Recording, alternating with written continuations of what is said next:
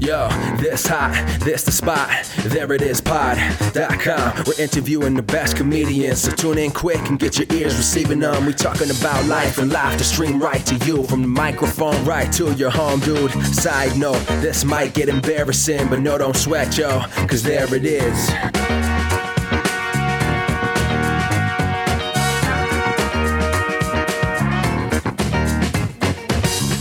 Welcome to the There It Is podcast, a comedy podcast to help you find your inspiration. I'm your host, Jason Farr.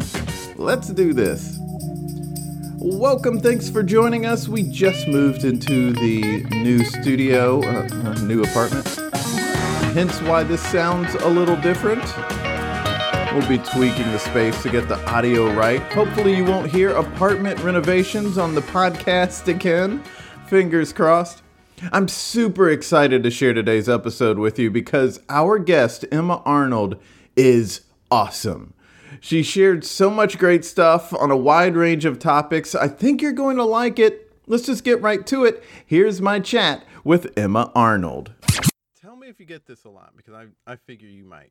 A lot of people ask you, how do you get it all done? Because you've done a lot. You've put out 4 albums. You've started a couple of popular festivals. You have 3 kids, and they're not like, you didn't have triplets who are all in diapers. You have double-digit kids, double-digit kids. Teenager. You have a couple of teenagers. I do. They're 12, 15, and 17. Wow. Yeah. Wow. Yeah. And so, and they're homeschooling right now too. Yeah. So it's been quite an adventure. Hey, I bet. You've also written a book. I've written a bunch of books, but only one good book. Like one decent book and a lot of really garbage books. Okay. Which is just how it works. That's how it works, you know? And it's there's one that people through a Patreon can get access to. Mm-hmm. Yeah. Mm-hmm. Which it's kind of like, it's like how I've described it. And the reason no one will publish it is because it's like part book, part art gallery, part like interactive piece. Like when I had started it, my idea was I had written this book and I was going to release a chapter at a time because it's on a theme.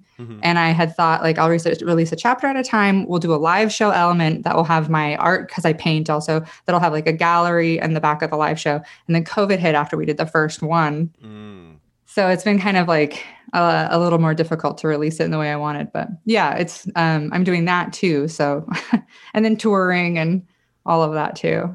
Yeah. How do you get it all done? How have you? I mean, there's so many people where if they do one of those things, they're like, you know what? I'm going to put all this other stuff on pause for a little bit. Well, it's funny because I think before the last year, I don't think I realized how much I was working.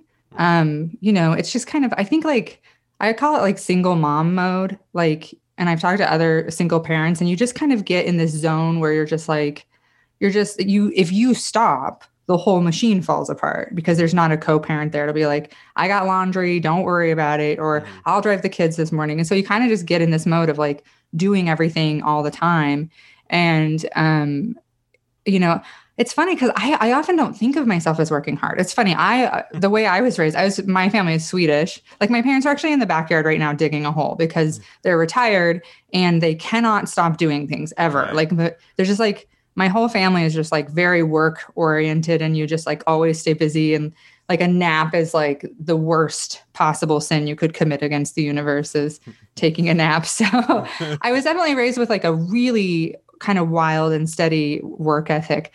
But also I think in the last few years, I had pretty big burnout a few years ago. And so I started to like really start to focus my energy on the things that I was like, this either makes me money, I love doing it, or it helps other people. And so I really, part of the reason I think I can get a lot done is because I'm very, very efficient. I don't spend a lot of time like futzing around, because of that, like, I've been a mom since I was really young. And so it's like, you kind of get good at being like organized and thorough and just being like, I'm pretty good about keeping a routine, I think is a big thing. I'm, as somebody who like, I think I'm fairly neuroatypical. And if I don't have a routine where it's like in the morning, we get up and we do this and I eat breakfast, I go for a walk, I do yoga, I write. If I don't have that, the whole thing just starts to really crumble pretty quick. So Right. Mhm. I think having a routine is a big part of it. But then also like, I just have a lot of things I want to do.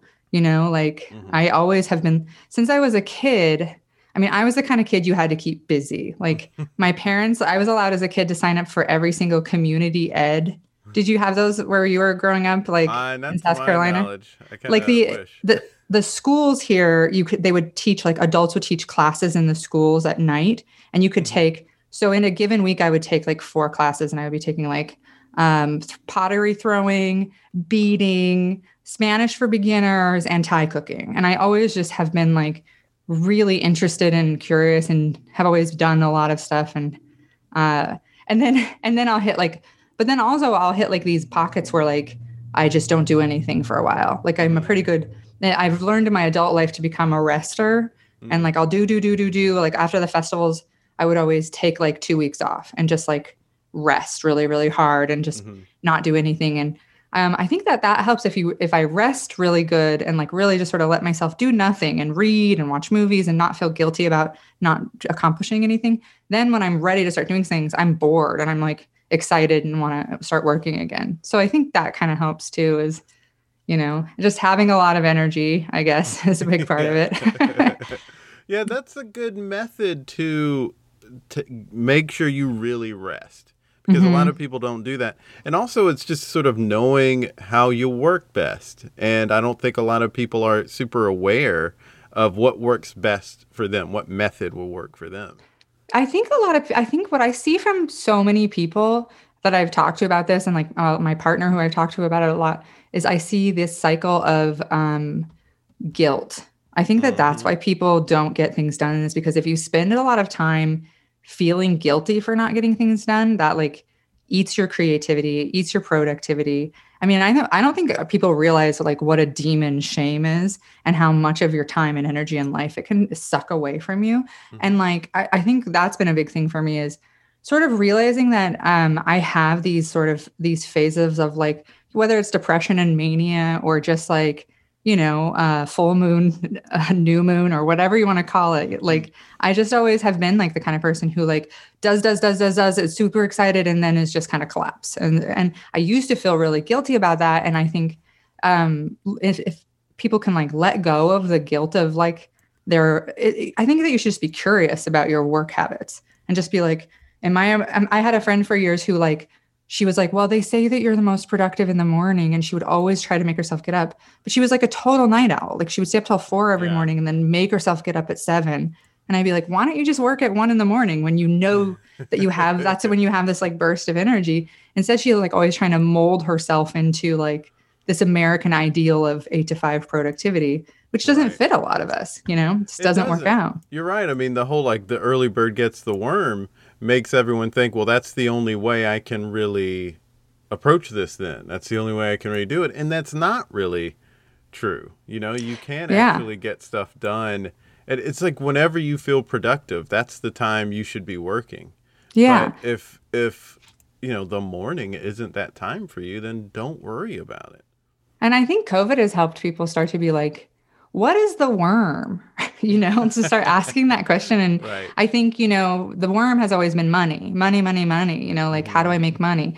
And for me, I think maybe because I never have tied my success to money, to a fault probably. But I always decided like when I started comedy, all I've ever wanted to do is be able to support my kids. And I live very, very frugally to be able to always just pursue the projects I only want to do, to walk away from things that don't feel right.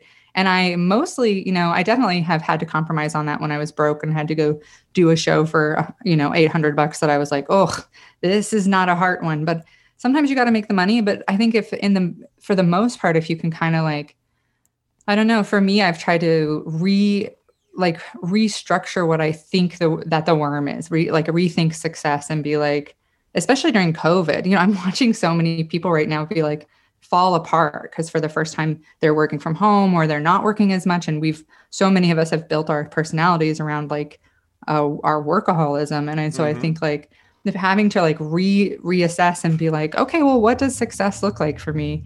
You know, I sometimes will be like in the afternoon reading for a couple hours, and then I'll get this wave of like extreme guilt of like, what am I should be, and I'm like, no, it's totally cool. It's totally cool to read for a couple hours. That's great. Like, what a great use of your time, you know? So I think that maybe COVID will help people sort of refine that purpose, you know?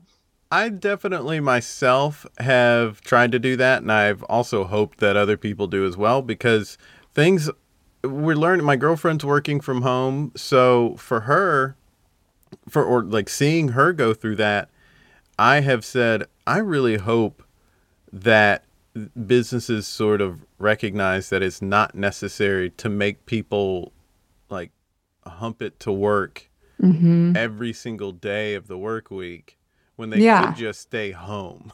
They really don't need to be in the office. There are all these things that we do that are just draining our energy needlessly.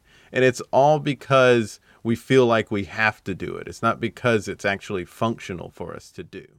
Yeah. Or helpful at all for us to do. And I'm just all for what is helpful, what is functional. Yeah. So I mean, I think of my friends. I have friends in LA who they work 40 to 50 hours a week. You know, they write for TV shows and stuff like that. But they also have an hour and a half, 2-hour commute there and back every single night, you know? Yeah. And every single morning. And you're like, and now with COVID, they're all working from home. And it's funny to me because like, I can't imagine how post-COVID people will go back to how things were, because I just think people will be like, no, I'm not spending 3 hours of my day in my car. Right. I'm just not doing it. You know, it just seems like at least that very little piece of it has to change. And so many people went to their hometowns and were working from home. So we're like, I don't even have to be in the state to do this job.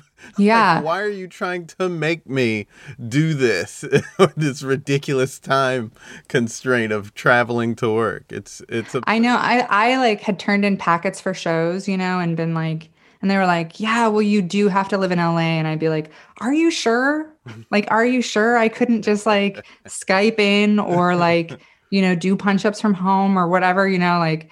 And everybody was always really adamant about that. So for me, I'm like, fingers crossed that maybe now the landscape will be a little more like, what if I lived in Idaho and raised my kids and also wrote for your amazing show? You know, like, honestly, that would be amazing. The technology is only going to get better. We're at the bottom of this Zoom thing. Like, the technology is going to get so good, so crystal clear.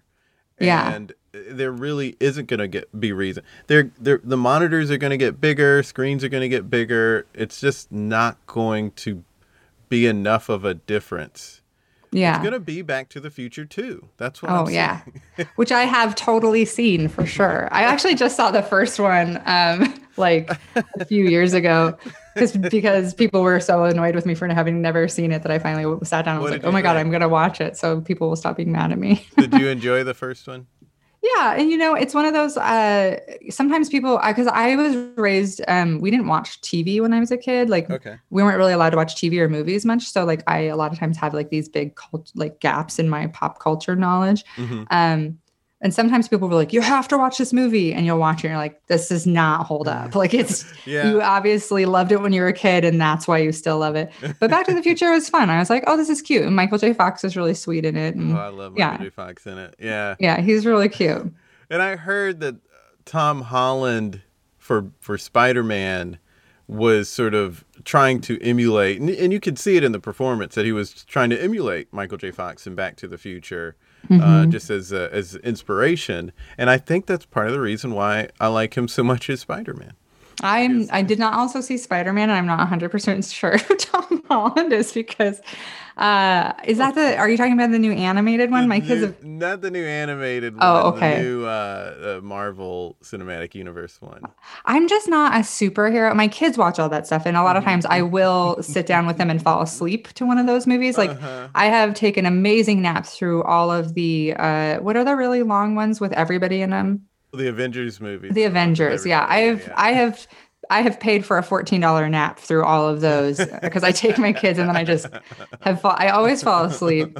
They're just not, I don't know why. I just never have really been a superhero person. Like, that's none of them.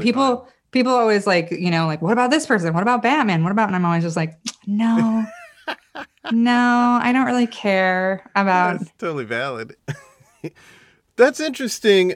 So do you think that that's sort of, I've never been to Idaho, so if I am being reductive here, please let me know. But no, please. Does some of that is that sort of like a folksy sort of charm of Idaho to, not be so into pop culture like people on the coast? I think like a lot of my friends were like religiously homeschooled, and that's why they have like these like they were very sheltered, and like they have these pockets of ignorance because of that. And I'm actually different because my parents were hippies, and my mom she just did not believe in screens. Like she just believed that, like, my mom doesn't like TV, she doesn't like movies, she just does not get it. And she hates video games, and she just thinks that screen time is a waste. And she always was like, her big thing with us is she wanted us to be creative. She wanted us to grow up and be creative people. And so she didn't allow, we were allowed to, like, it's not like there was none. Like, we were allowed to watch PBS a little bit, and we were allowed to watch movies very occasionally, but nothing with violence. It's funny. I had a very different upbringing than, like, a lot of my friends were allowed to watch violent stuff as long as there was no nudity or cursing. And my mom was like, fine with nudity and cursing, but like the second there was any violence, she would turn it off. And she's like, we don't glorify that in my house. And she was like, good for her, honestly. I honestly, yeah, like I hated her for it as a kid. I mean, because it made me such a weird kid, and nobody would come to my house and spend the night because they're like, well, you're not allowed to watch TV. What will we do?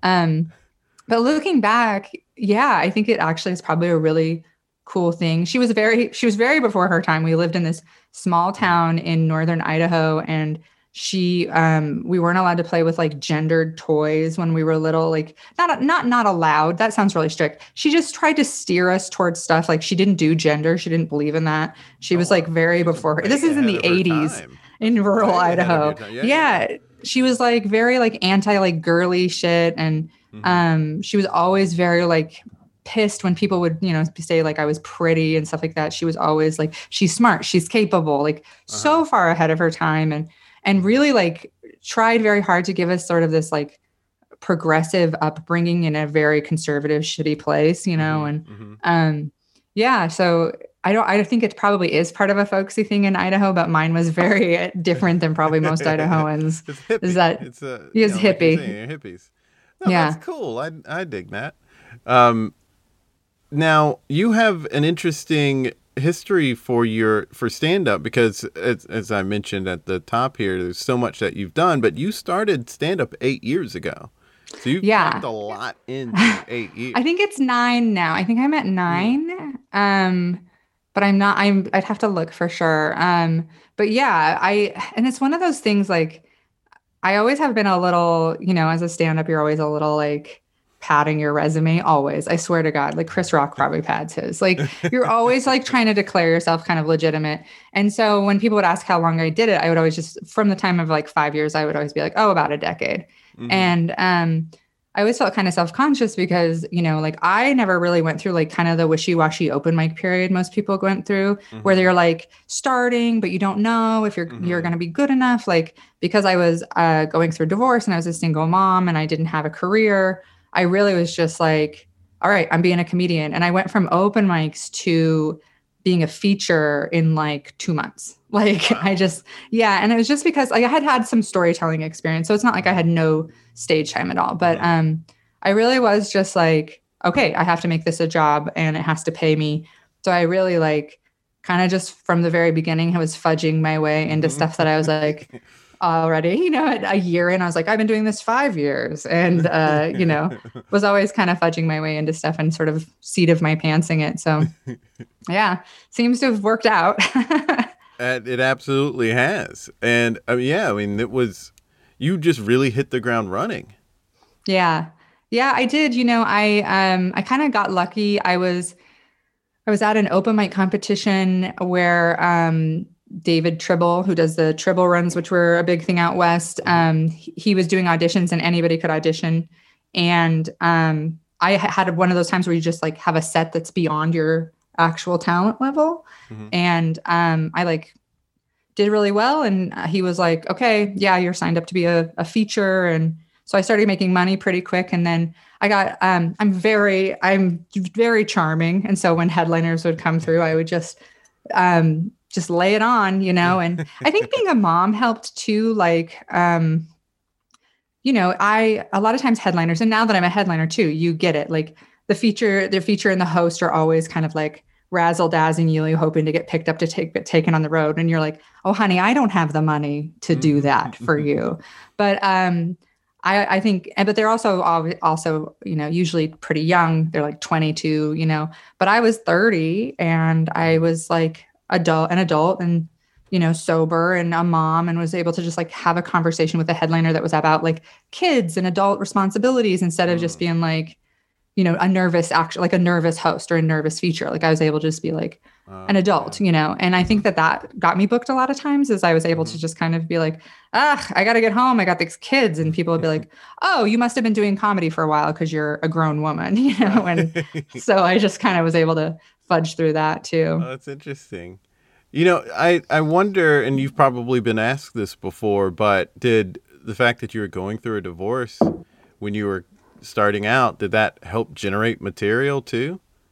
Not really, I guess, because I have always been pretty careful to not talk about my ex a ton.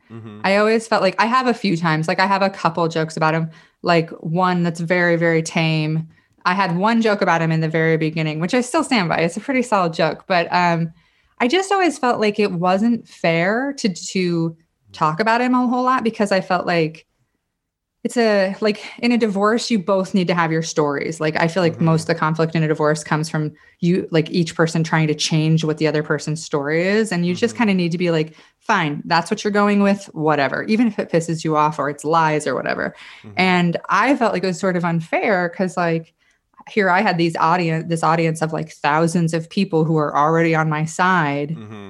And whereas he just had, a handful of people who, I don't know. I just always standing in front of a bunch of people. Yeah. Yeah. And I just always felt like, balance out. Yeah.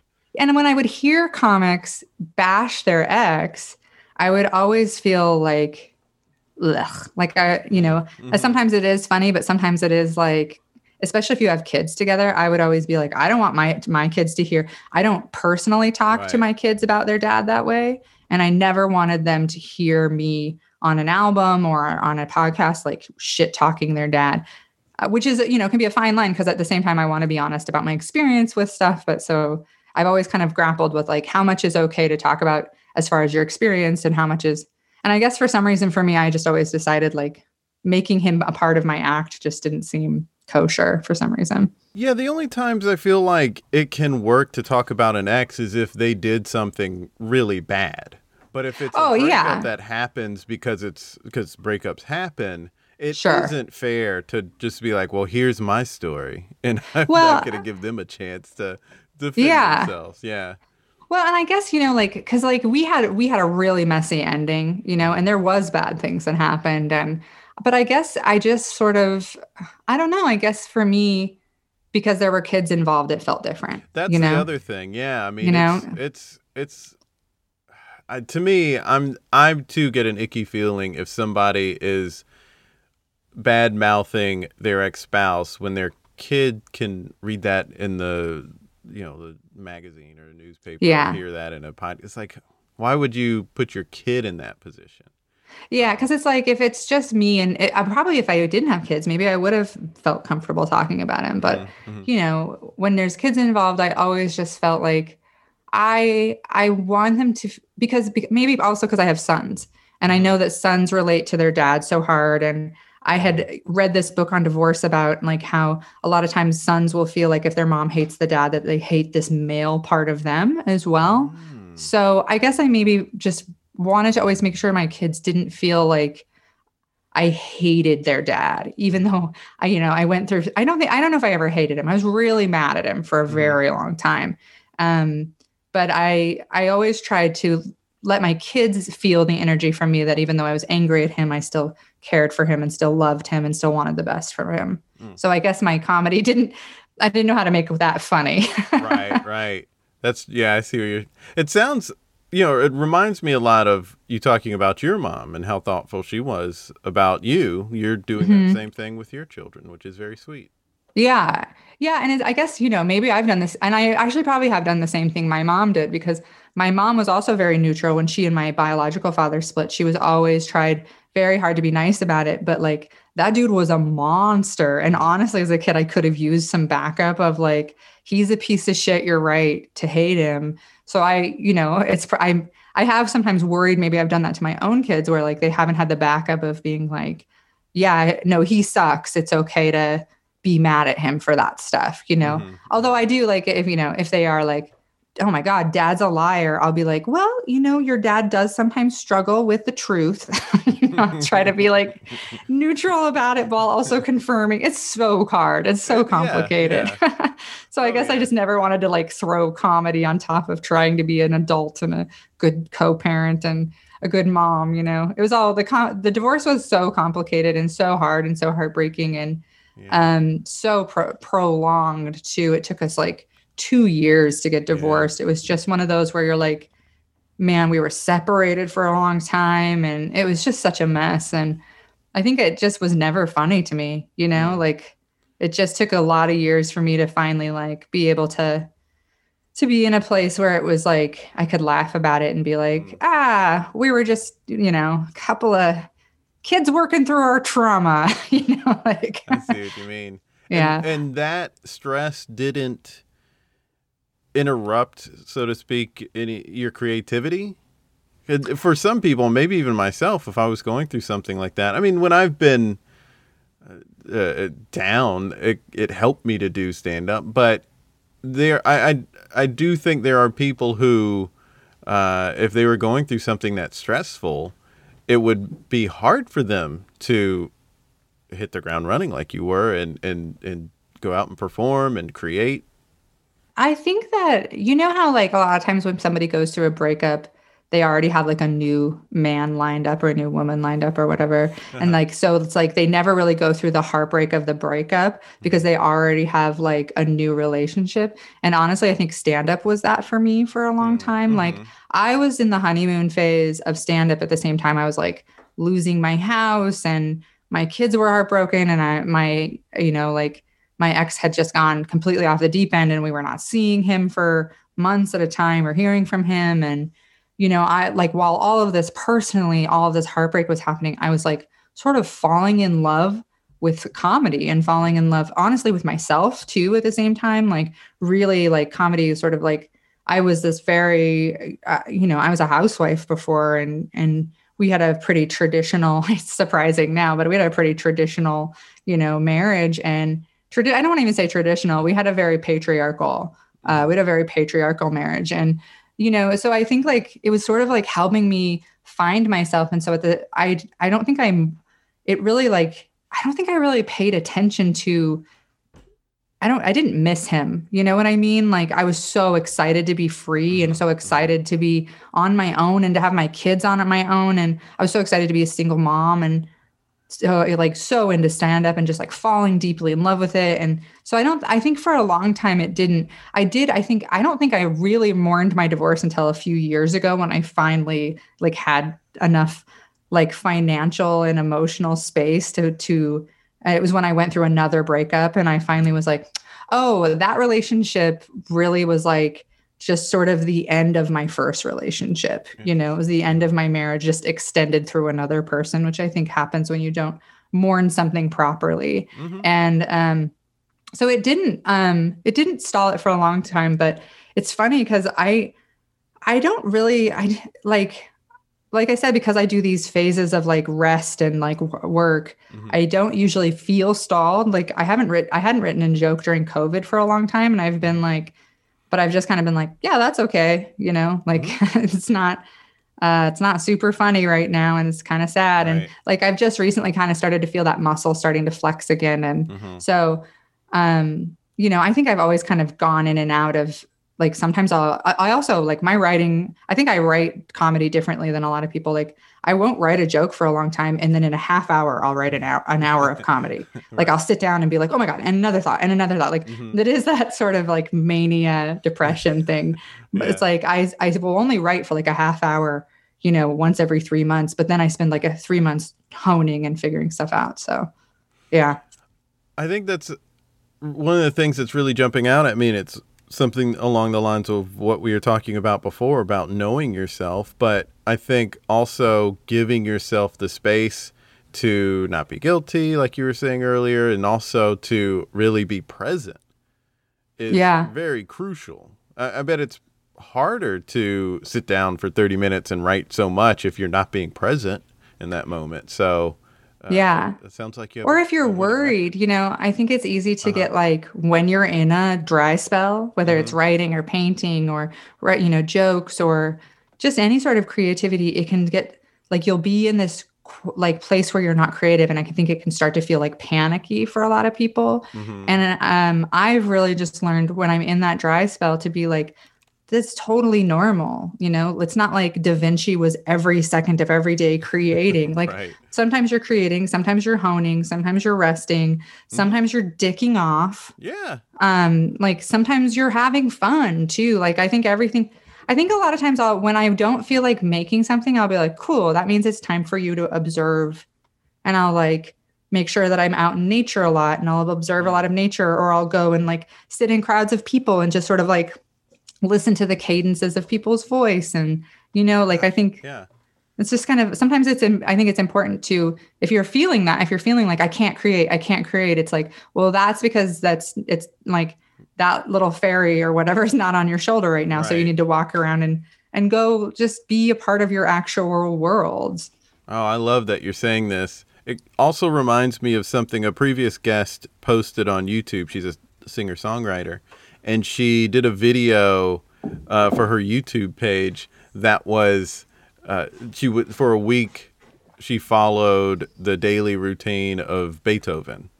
And there was a lot of his day. It was pretty cool. There was a lot of his day that was just like, I guess just dicking around is the best way to put it, because he would just get up and sort of like splash his hands in the water and hum.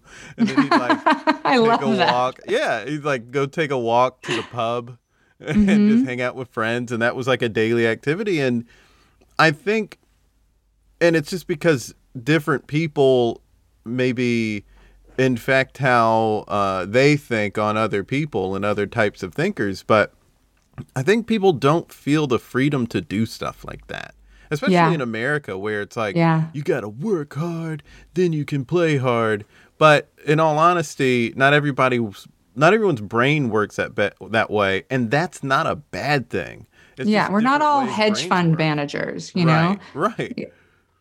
I feel like that has infected. I've been thinking this for a while, because like we're sort of watching this, weird thing in our society happen right now, where you're like, okay, every society has always had this billionaire class, and under them, it, becomes this stratosphere of like a mix of the working poor, the tradespeople, and the artisans, who we all serve the billionaire class. We all do. It's just the way things have always been. And the billionaires are better or worse at any given time. And I've always felt like, and I have hung out with a lot of rich people, and I have been like the, like poor that they walk around and like, look, I brought a poor to this party. And rich people are not any happier than the rest of us. Like, it's not like money fixes any of this shit. It's just, I've always felt like being an artist is this beautiful sweet spot in society that if you're living it right, like can be sort of like, you get to just splash your hand in the water and hum, like you get to be like, this is part of my day. This is part of my process, because like, I think, you can't have I know some writers are like, I get up at 6 and I write from 7 a.m. to 5 p.m. and it's a day job. And I'm always like, ew, why would you do that? Why? Like, I always loved Ursula Le Guin's schedule, where she like gets up, she lays in bed for an hour thinking stupid thoughts. She has some breakfast. She writes for 3 hours. From noon to 5, she sees friends or gardens. And then from 5 p.m. on, it says, I'm not very useful from these hours till morning. And I just love that. Like, the idea that you're not supposed to be useful. That's not why you're here, like, I think if that's what you feel like you're here for, that's got to be exhausting. Like I feel like, I mean, to some degree, I do feel like you should be useful to your fellow human beings. I do think that that's true, but I don't think that that's what hedge fund managers think of when they work something else totally 75 hours a week, Right. And so I love that idea of like, my day is kind of often, I mean, I have 3 kids and we're homeschooling. And so, there's a lot more structure to that and stuff. But a lot of times my day is filled with like, take a walk, look at leaves, listen to the sounds of traffic, like I try to like do a lot of things that maybe seem pointless, but sort of just ground me back into my body and, kind of remind me where I'm at actually in time and space and, just kind of like, I don't know, slow down. I've always been I'm a very busy, I have a hummingbird energy and I'm always trying to like slow it down, take it a little smoother. So yeah. I'm really encouraged by you saying all of that. Yeah, I think it's a healthier way to live for all of us, I do too. I honestly, when I've worked on just one thing all day and, got it done, I didn't feel as accomplished at the end of that day as one of the days where I worked on a few different things that, if I like bounced around between a few different projects or activities that I want to engage with, then I feel like I've had a productive day. And I also feel like you were saying, like more grounded in my body and who I am. Yeah. And I've had days where like, I'm like working on a project and I'm really like, I get that like ADHD brain where I just sink into something and then I'm like, oh, I haven't eaten or gone to the bathroom. That's exactly what I do. Yeah. Yeah. And I think that can be really satisfying too, as long as you're like really finding that groove of the project, that can be really good too. But it also, I think like if you're doing that every single day after day, then your body suffers. And it's so easy to forget, like that's it. You are your body. Like we do suffer such a separation in our culture of like mind and body. But like being sick this last year has been a good reminder of like, oh yeah, this is it. This is the one you get. And so it's funny because I think weirdly being chronically ill has been this like amazing thing for me to be like, some days I cannot do anything. I can barely get out of bed and I'm so in so much pain and so sick that I like cannot do anything. And it's enough to be like, I just got to be able to keep some food down and, to be able to and if I try to push that, my old MO would have been to like work through that and try to push it. My body is like not having any of that. Like it will just, instead of one day, I'll be down for 3 or 4. So it's really sort of forced me to be like, when I'm starting to have a bad day, to just like rest and watch Pride and Prejudice and, eat an apple and kind of focus on feeling good. And I think if we all just spent a little more time focusing on feeling good instead of everything else, if it was just like, in the mornings from 9 to 11, I focus on feeling good. Like, what do I need, or whatever time of day that works for people, I totally love that because it really does speak to everything you've been saying of being present and knowing where you're at. And it for me, when I have tried to say like, okay, every day at this time, I'm going to do this, then I'm really setting myself up to feel guilty when I miss that. Yeah. Because the reality is something comes up or something else just needs to take precedence. And, I didn't think it would take as long as it did, but it is taking as long as it's going to take. And I have to focus on that thing instead of what's on the calendar. And so I just end up feeling guilty. And then that makes me feel like I'm not being productive. And that slows me down from being accomplishing anything I want to do. And it's just bogging my mind down. So I really need to take the approach that you're taking and say like, okay, this is where my head and where my body are at today. And I just need to recognize that and act appropriately. It's really helped my writing so much to do that because, when I would be working on a chapter of the book, I could try to force that as many times as I wanted. I for a long time would be like, I would do the button chair thing. Like, if you're not going to write, if your butt's not in the chair, and I would write this thing out and write it out and write it out and write it out. And I finally realized like I get just as much from taking a bath, from going for a walk, that like eventually the idea that I was trying to force out Like I had been working for a while on this really difficult chapter that was about like doing mushrooms and like coming to terms with mortality and all of this stuff. And I kept like struggling with it. And I could never get the tone of it right. I rewrote it, like one of those times where you restructure it, like the end is the beginning is the end. What if you start in the middle? Like just could never get it. And eventually I just was like, I started to have this realization that like that every time I've done that, it's taken me twice as long to write the thing than if I just like write a paragraph, go for a walk, noodle it, come back, like if I just kind of like let myself chew it a lot more before trying to swallow it, Mm-hmm. And that seems to have been helping. And I do write, like I write quite a bit, but I've just started to do it. Like, I think we've gotten away from like the muse in our society. Mm-hmm. I think of like Chuck Wendig is one of those writers who's like, you sit down, you do 1,500 words a day, butt and chair. And I read his book, when I was a young writer. I actually started in fiction. I started writing fiction when I was 18. Oh. I've written a bunch of fiction books. I was really like sure I was going to be a fiction writer. And I really subscribed to that mentality for a long time. And then as I've gotten older, I've kind of realized like, it's okay to be, maybe you're that kind of writer, dope. Like maybe you're Brandon Sanderson and you write 40,000 words a week and you have every one of your books is 1,000 pages long. That's dope. For me, I am one of those writers that like I have to be in the right place. Mm-hmm. Like to find exactly what I want to say.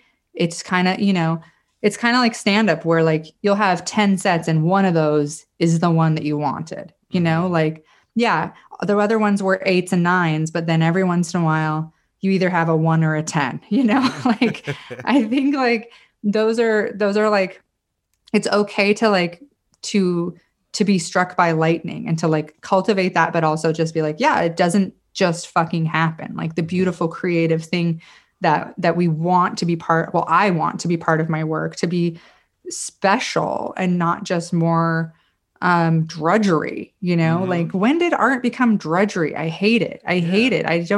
We're supposed to be like mystical. I think it's because the conservatives have taken over everything and they're like artists for queers, and they hate queers and they hate art. And all of those of us who are queer and artists have been like, since we were kids, mm-hmm. bullied and beaten up for being who we are. And so we're always trying to be like normal citizens mm-hmm. who do an 8 to 5. And capitalism. Yeah. And play just a role in that. Yeah. And instead I'm like, I don't even care about any of that stuff. I just want to mm-hmm. like raise bees and dicker, like go and smoke a little pot on the weekends and look at trees and do some really deep writing about what I believe like humanity is about and mortality and all like those things are what I think it being an artist is about, is like feeling the conscious collective, mm-hmm. being a part of something mystical and bigger than what we are. And, comedy, people shit on it and they're like, comedy is not an art. Well, I'm sorry, but it clearly is. It's clearly an art and it's clearly philosophy. And, mm-hmm. and yeah, you have people out there doing one-liners and that's art too. Sorry, it's all fucking art. And everybody wants to be like tough Joe Rogan, conservative libertarian assholes about it. But like at the end of the day, we're working a couple hours a night. Most of us are pretty mentally ill mm-hmm. and pretty neuroatypical. And I'm ready for, I don't know. I feel like we've spent so long as a society sort of like letting this minority of like very unhappy, uncreative assholes determine what our society looks like, what our laws are, what our days look like. How we should talk to people. Yeah. Yeah. Like that fuck your feelings thing. Mm-hmm. I feel like that is like, I've always felt like that is this like nugget of truth about what our society is. Fuck your feelings. And like, that's who those people are. And the rest of us need to be like, no, actually fuck your feelings. Yeah. And to stand up for ourselves. Yeah, I would totally agree. And I've long been annoyed with the attitude of, or not the attitude, but the adjustment that society makes to the dumbest thoughts, where it's like, okay, all these people are screaming about something, but they are wrong. They are factually wrong, or they are being really stupid about this. We can't dumb things down so that they can get on board. We have to lift them up, or it's just survival of the fittest at some point. But I hate this, and I really think it's another one of those big problems in society is just how dumbed down things are. And now people can have their own set of facts and they don't have to go by what experts say. Yeah. It's just what they feel, their gut feeling. And I think you mentioned Joe Rogan, and sometimes he's saying what we're saying, and sometimes he's saying something that's sort of antithetical. And I'm like, well, what is it, Joe Rogan? Yeah. What side are you going to be on with this? Because you can't tell Candace Owens that she has to, like, be malleable to her with her opinions and actually look at facts and let that guide you. And then with some other situation, sort of pick and choose what facts you're going to use. And then let a flat earther come on, like, yeah, exactly. Yeah.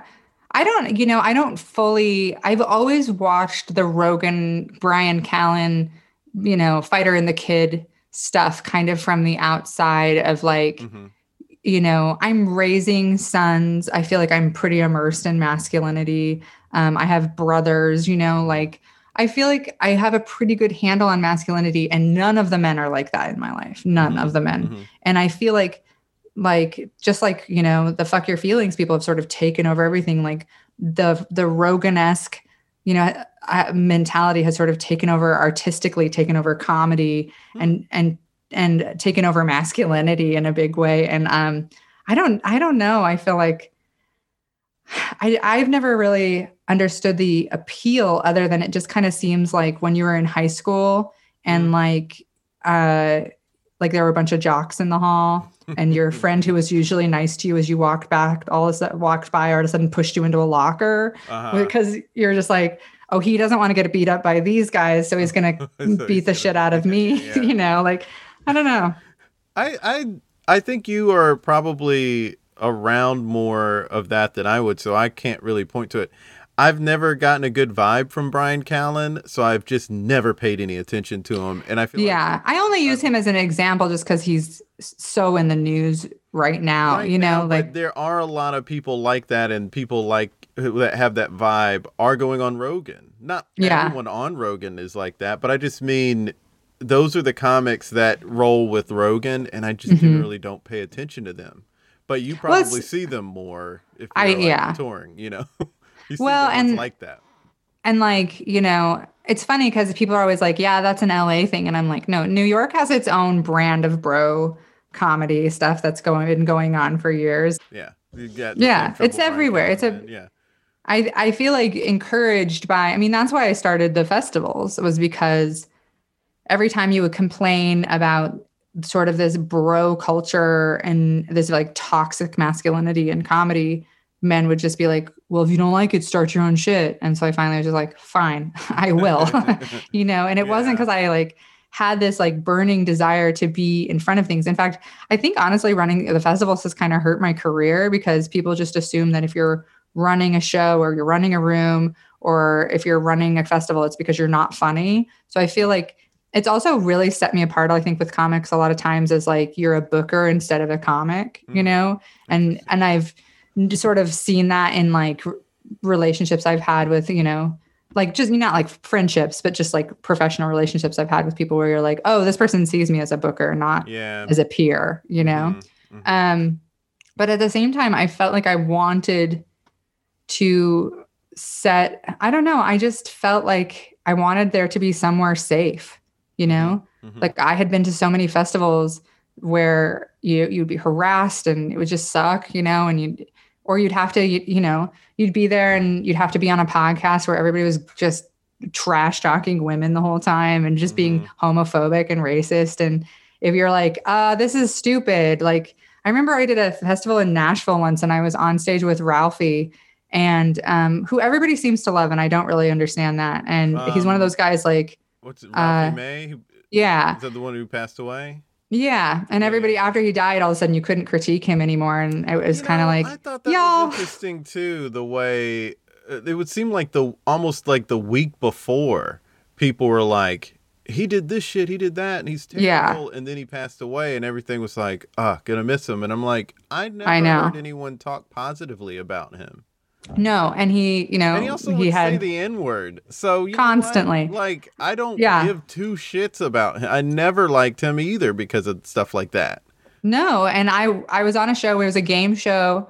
It was a roast beforehand that we weren't told what it was. It was a roast of Ralphie May, me and like 4 other comics, and it was us against Ralphie. And I was like, it was his crowd, and I was like, no, thank you. Yeah. But we got into it, and he was being so sexist and so racist and used the N-word and was just being awful. And I remember just being like, if I stand up right now and I'm like, fuck this, like my career will suffer. Ralphie's won't, Right. I'll get probably in trouble with the festival. I'll probably not be booked back here again at this club, and it was so frustrating. And I remember just being like, I'm done with this. I'm done. I'm not doing festivals where I feel like I can't be treated like a person, and that, asking to be treated like a professional is going to get me fired. So, right. I've kept up a little bit with, when you've called out stuff like that. And I've appreciated it. Even, I think you even tweeted not so long ago about Bill Maher saying something. Oh yeah. You know what? It's funny. People were so mad at me for not like telling that full story. And they're like, show the receipts, tell us what he said. Do all, and I was like, I hate about Twitter. It's like, I know. And I'm like, Bill Maher is incredibly litigious and he has a zillion times more money than me. No, I'm not going after Bill Maher. Like, I'm not going to lose my car because I'm going to go after. But what I can say is I spent a week in Hawaii with Bill Maher, with several other comics. And I have never been around anyone who is a bigger piece of shit in my entire life. Wow. And I was raised around a bunch of drunk piece of shit rednecks, like he was so sexist and so racist and so transphobic and regularly used the N-word, regularly used slurs, and it was wild because so there were 5 comics, but he rolls with like a posse. And he has like a whole bunch of people, and we were kind of hopping from island to island doing this stuff. And it was such a mix of like this like really amazing trip that I would have never gotten to go on. Like we flew on private jets. I did a New Year's Eve at Eddie Vedder's house. It was bananas. But at the same time, the whole time I was just like, I was so shocked by how like the people in his group, I would be like, do you hear what he's saying to Margaret Cho? Like everybody's sort of just putting up with it and laughing about it, or like the things he would say behind people's back and things he was saying about strangers. We went to a strip club and I was just like, it was just so disgusting to be with him. And the people in his friend group, I was like, how do you, like, they seemed like decent people at the time. And I was like, how do you juggle this? Like one of the guys had a trans daughter. And I was like, how do you juggle what he is saying about trans people and then having a daughter? And like, I don't know, it was a really surreal experience. And, it was very strange to have like these other people I respect who were kind of just tolerating his behavior because that's comedy. That's what comedy has been, is like. Yeah. Is it just a lot of people kissing ass or at least not rocking the boat so their career doesn't get affected? I think like Margaret Cho is one of my favorite comics, and I think she's a wonderful person. She's a legend, yeah. She's a legend. She's an amazing person. Getting to spend a week with her, like I'm not a starstruck person, but and I wasn't like, giddy around her or anything, but I was really like, this is fucking ridiculous that I just get to like hang out with her. And she was so kind and lovely the whole time. And I've since then seen her on shows and been around her more, but at that time I was really just like, holy fucking Margaret fucking Cho. And she like, he was being racist and shitty. And I think honestly, it's just like, telling Bill Maher to stop it isn't going to stop him. So I think you do just, as comics, we do just sort of get like, whatever. I just like, I'm here to do a job. I don't have to try and change this person. I think it's easy to just sort of, especially for older comics who kind of like, God knows what Margaret put up with. I know what I put up with, and I know that it was probably better than what Margaret put up with, Right. Like, I think like knowing the shit that like people I don't know. I felt like she, like her and Dana Gould and some of the other people were just kind of like, it's Bill, you're not going to change Bill. And it's like, for me, it was like, I was after that, like, I'm never working with, even if I was desperate for the money, I'm never working with Bill Maher again. I was like, that was it for me. And anytime his name has come up, I've always been like, he is trash. He's a terrible person. And it was upsetting to me to be with 20 other people who also knew he was a terrible person, who were all just kind of like, that's Bill, you know? And I was just like, I have always, you know, maybe it's me. Maybe I've always just been kind of a black and white person that way. And I'm not very bendable, you know?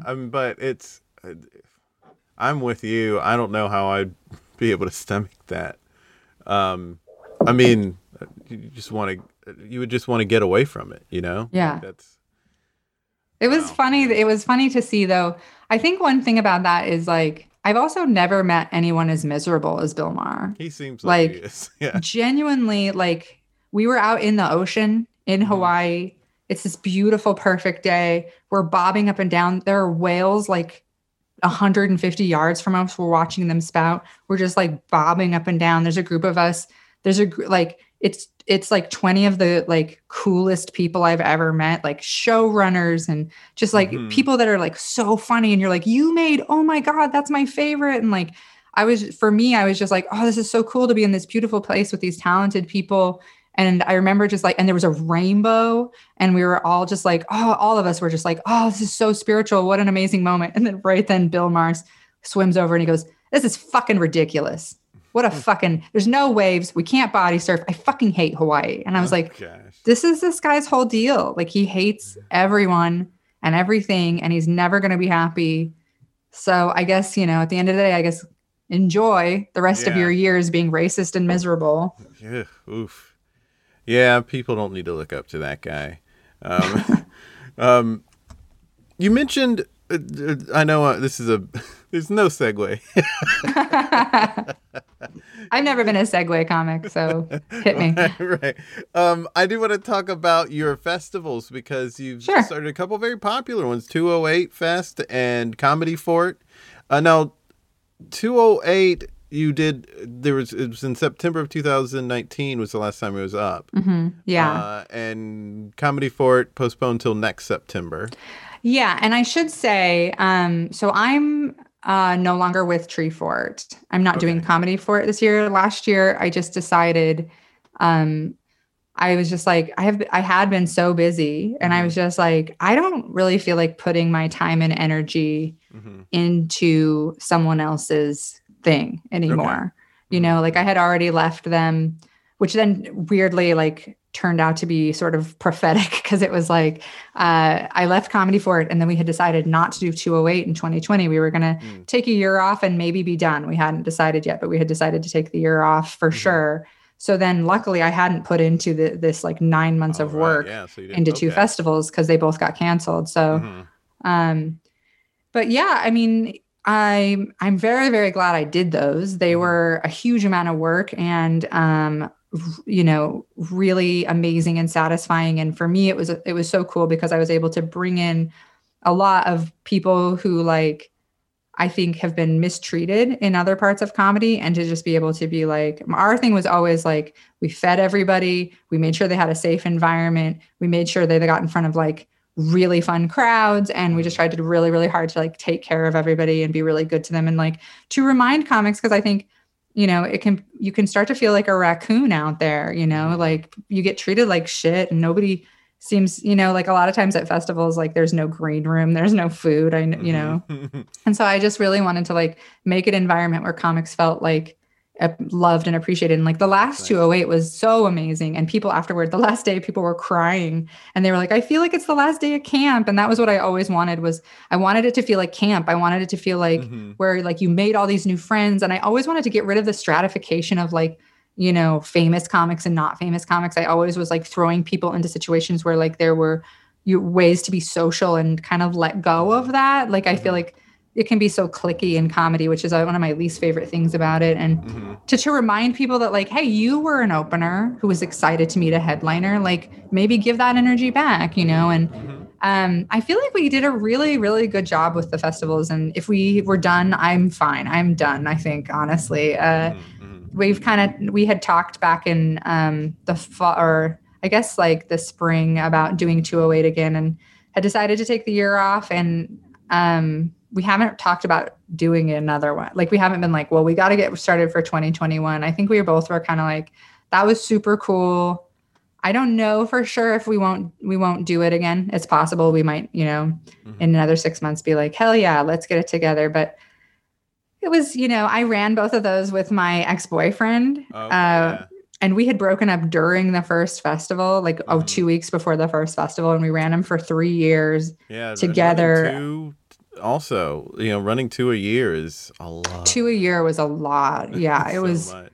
It was so much work. And I had to put a lot of my own career stuff on hold because I was like working on that stuff and trying to get the logistics figured out. And it definitely was a huge energy suck. Like after the festival, I'd always just be like a wreck for 2 weeks. Like it was just so it was always a joke. Like I always cry at fan comedy festivals. I do not know why. It is just like I get overwhelmed. There's so much happening. I always cry. But at my own festival, I would always keep it together until Sunday night, right after the last show. And then I would just sob hysterically like 4 years running. So I don't know.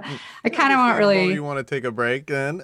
Yeah. My whole body would just be like, it's done. It was just like, it's also so much pressure and so much fear because the whole time it's like, how when you throw a party, you're like, no one's going to come. Yeah. And you're just like terrified something's going to go wrong. It's that, but for like 5 days. And just constant fires you're putting out and like little things that go wrong. Like I was so mad at Treefort last year at Treefort at Comedy Fort. The comics here, the local comics took all the comics to this racist breakfast place in the morning. And I was like, when I texted and was like, hey, where is everybody at for breakfast? They were like, we're at Big City Coffee. And I was like, what the fuck? Like I've booked this very diverse festival. I've assured all these out-of-town comics, like this is a very safe place. I know Idaho has a reputation. Boise is very liberal, except for this one coffee shop, I was there was like little stuff like that would go wrong that would drive me crazy. But, it was definitely, there were always these moments in it where like last year, Maria Bamford was our headliner and she was doing her new hour, which, Weakness is the Brand is now that album. And it's the best hour of comedy I ever saw. And I got to see it like in this unique spot where I was like watching the crowd and watching her from this corner. And it was so cool. And I cried through the whole set because I was just so moved because she like really gets into mental illness stuff. And it was so powerful. And it's such a good hour. It was like why I became a comedian, just to be like that right fucking there. And it was so cool to have brought her, and to have had she's my idol and to have her like headline my festival and, to be like, to know her, to be friends with her, to be just like, a peer is just so fucking like beautiful. Like it was such a beautiful moment to watch her do this hour. And so I'll miss moments like that, but I will not miss not sleeping for 5 days or 2 weeks or 3 weeks or however long that was. And it was a lot of work. It is. I tell you. And there's the person who runs, I won't say what fest. It's a big fest in the country. And he was saying that he kind of feels like it's not really a festival if it's not in multiple venues. And I'm like, oh boy. You are putting on a lot of pressure on yourself, a lot of headaches on yourself. We always did 5. We did 5 at least different venues. And it was, I would always, every year I would lose my big toenails from walking so much. Oh, wow. Because I would be running back and forth between venues the whole time, just like, and the last year I was like, this is ridiculous. You need to delegate this. You're being absurd. But it was because I would be so terrified that the show wasn't going well, or what if the audience isn't good, and what if the sound is bad? So I would be like, you're not going over there. And then I'd be like, I'm just going to pop in really fast. And so I would run back and forth to all the venues just to check on stuff. And I would always end up losing my big toenail would always turn black and fall off right after the festival because I would be running around so much. Wow. Blood, sweat, and tears. Yeah, literally. Exactly. Yeah. Well, I wish we could talk for forever, but we can't. Me too. I feel like this has been a great talk, but I feel like we've scratched the surface here. But it's now the end of the episode to create something together. Okay. One thing that I'm picking up is your vulnerability. You're vulnerable on stage, but I feel like you're vulnerable off stage. And even your idol being Maria Bamford, she's a very vulnerable performer. So I'm curious to pick your brain and maybe that's how we can create something. It's just like talking out how one can take that leap and be vulnerable in their comedy. Yeah, I think, it's funny. I get that note all the time. That's always what people say about my comedy. And I always have therapists come up afterward and they'll be like, oh my God, I'm a therapist and I've never seen anything so vulnerable in my life. And I used to always be like, that's why it's killing me. It's because it's like, it was so, a lot of times my sets would feel so vulnerable, but it's interesting because I always got that from people. And I think it's weirdly like, it never really felt vulnerable to me until very recent. I think that like for me, what felt vulnerable, like where other people would feel vulnerable, my level of that was like way higher. Like we weren't even too vulnerable that people are like, oh my God, your stuff is so vulnerable. And I'm like, we're not even there. This is just more who of I an am. open book. Yeah. I think like, okay. So like how people deal with trauma, right, is fight, flight, freeze, or fawn. And I think my way always, since I was a kid, of dealing with the world was I just kind of just always was like guts out. Like I feel like how I always dealt with the world was by being like all in, because I felt like, I don't know. I guess I've always kind of felt like the worst thing that's ever happened to me has already happened, and I've always kind of felt like if I'm honest and I'm just all the way in and I just sort of tell people who I am, there's no, I don't know how to describe it exactly. I guess right now I feel like, if I'm just honest and I just tell you what I'm thinking and I tell you who I am and I tell you where I'm at, then if people attack that, that's their problem. If people are mad about it or they're angry or they're sad, I don't have to then I'm a big fan of criticism, constructive criticism. And I actually love notes. I take notes really well, but I can always tell when somebody has something that's like, hey, actually maybe you're being, you're being privileged or you're being ableist or you're being a bitch, or maybe you came at that too hot versus I don't like you. I don't like you as a person. I don't like where you're coming from. And I feel like if you're just you and you know who that person is and you present it accurately, then when someone doesn't like it, you can just be like, oh, that's fine, dude. That's totally fine. Because then we're just not for each other, because there's no insecurity of kind of having to search around and been like, oh, should I have been friendlier? Should I have not told that story? Should I have not done that? So I guess I've just always, for one, I've just never been, I'm not a great liar. Do you ever play that game Werewolf? Have you ever played that? That game makes me cry. It always makes my kids laugh. It makes me cry because I don't like being lied to, for one thing. It always upsets me because I was lied to a lot as a kid. But then also I don't like to lie. I really do not like the feeling of lying. And so even when it's my turn, I'm like, I am not the werewolf. I'm definitely not the werewolf. And they're like, Mom. And I'm like, I don't know. I feel like, I think because for me, honesty is such a core, honesty and accountability are that's who I am as a person. I want that for the rest of my life. So I guess that's just in a podcast. I think sometimes when people are they're not into my comedy because it's too much and they're it's not funny. You're just I think that's one reason I'm not good on podcasts is because I'm just very vulnerable. And people are like, are you ready to riff about Superman? And I'm like, no, I'm here to talk about childhood trauma. You're the best guest because you're open like that. These are my favorite kinds of conversations. I always do. I do, feel self-conscious sometimes because I feel like I'm just kind of a serious person a lot of times. And I'm very honest. And, I feel like maybe I'm not a great guest on things just because I'm if you ask me a question, you will get an answer, not a joke, I appreciate people like that. And I appreciate comics like that. So Me too. I think you're a great guest. Thank you. Thank you. So I think one of the big things that I'm learning is knowing yourself and confident being confident in yourself and okay. Yeah, one thing that I learned, and it's kind of silly where I learned it from because it's that movie Swingers, but there's a line in it where Vince Vaughn says, certain people don't like me, I don't like certain people. And that struck me really hard because I saw that when I was 18 and I was like, oh, I don't have to care if someone doesn't like me because there are people I don't like and that's okay. Yeah. You know? I don't like those people because they're jerks, and I try to be nice. So if you don't like me, I can just think you're wrong. Yeah. and I think, life. And with comics, a lot of times because we were like weirdos and maybe we're like a lot of comics weren't like, you know, like we're kind of ostracized as kids or had rough families and stuff. I think that we a lot of times are like very conflict avoidant. And I think, you know, that comes from being like, well, I don't want this person to reject me. And if I have just reached a point, I guess, in my life where it's just like, I just don't really believe in rejection.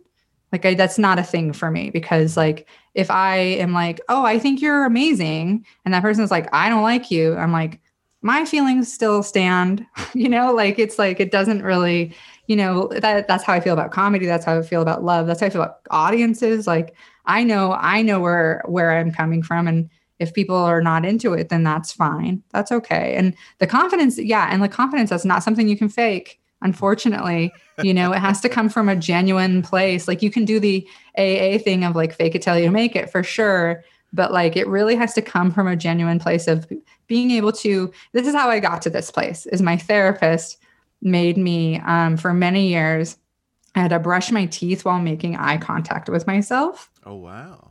Yeah. And if you can get to a place while you're brushing your teeth, you're making eye contact with yourself. And that anytime you say one bad thing about yourself, you have to say 3 nice things. If you can get to that point, I think like you can start to, confidence is a skill set. You know, it's not, if you had, maybe you had great parents and you just came out like, oh, my boyfriend, my partner, Alex, he is just one of those people who like had good parents. He was loved growing up and he's confident and he likes himself. And that's dope. For me, it was something I had to like develop brick by brick. You know, I had to like build that wall of confidence slowly over time of being like, I'm smart. And I would have to be like, it's okay to call yourself smart. It's not, you know, you don't have to be ashamed of thinking you're smart. Like, that's great. You know, I think in our society, it's you're shit on for being smart. You're shit on for being creative. I think you need to just like get away from all the shame of that. And yeah, I really think I'm pretty dope now. And that helps when someone else is like I get a lot of hate on the internet, like this Bill Maher thing. Now that I've said this, when this episode comes out, there'll be a wave of dudes being like, fuck you. But like, if you're like, I don't care, Bill Maher doesn't like me either. You know, like, it's mutual. On Twitter, like, you know, it's out there. It's not news. Yeah. And I think not. Ben Affleck called him Islamophobic to his face on his show. Yeah. You know, people don't like this. They could deal with it. Yeah. It's funny because the people who like, I think of Kyle Kinane as being somebody who like, Kyle has this just beautiful natural confidence about him that like Kyle has done shit where like, you know, like he's told somebody off in front of me where I was like, whoa. And that person still liked him because the way he did it came from a place of like not meanness, integrity, compassion, and also just like, I feel like, you know, you can get away with that if you're like, I'm not trying to change your mind. I'm just letting you know how I feel. And Kyle is like a perfect example. If you're like wondering, like, what does true, like healthy confidence look like? I always think of Kinane, you know, like he's got that good, I love that energy, you know, and I want to get to that guy. Yeah. So he is a sweet guy and he is really confident and he is like very straightforward in the nicest way possible. Really. I mean, he's great. He's great. Yeah. He's really great. See, I like men. I love Kinane, so. There it is. Thank you so much for being on the podcast. Yes, thank you for having me. I'm sorry that it took so long. I'm glad that you hit me up again because this has been very, very fun. It was really great. How awesome. I admire and appreciate her a lot. Big thanks to her. If you want to keep up with her, you can, and support her Patreon at Emma Arnold at patreon.com, and check out her YouTube at Emma Bean 6. You can see her special Yes Please on there.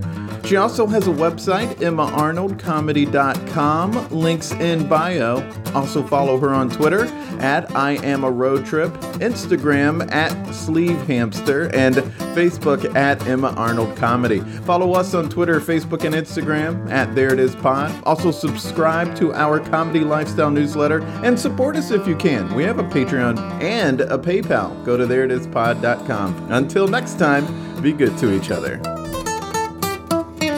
The music for the theme song was created by Neil Brooks. The rap was written and performed by Nick Acevedo. The logo for There It Is was created by Jeff Prater. The There It Is podcast is produced by Jason Farr.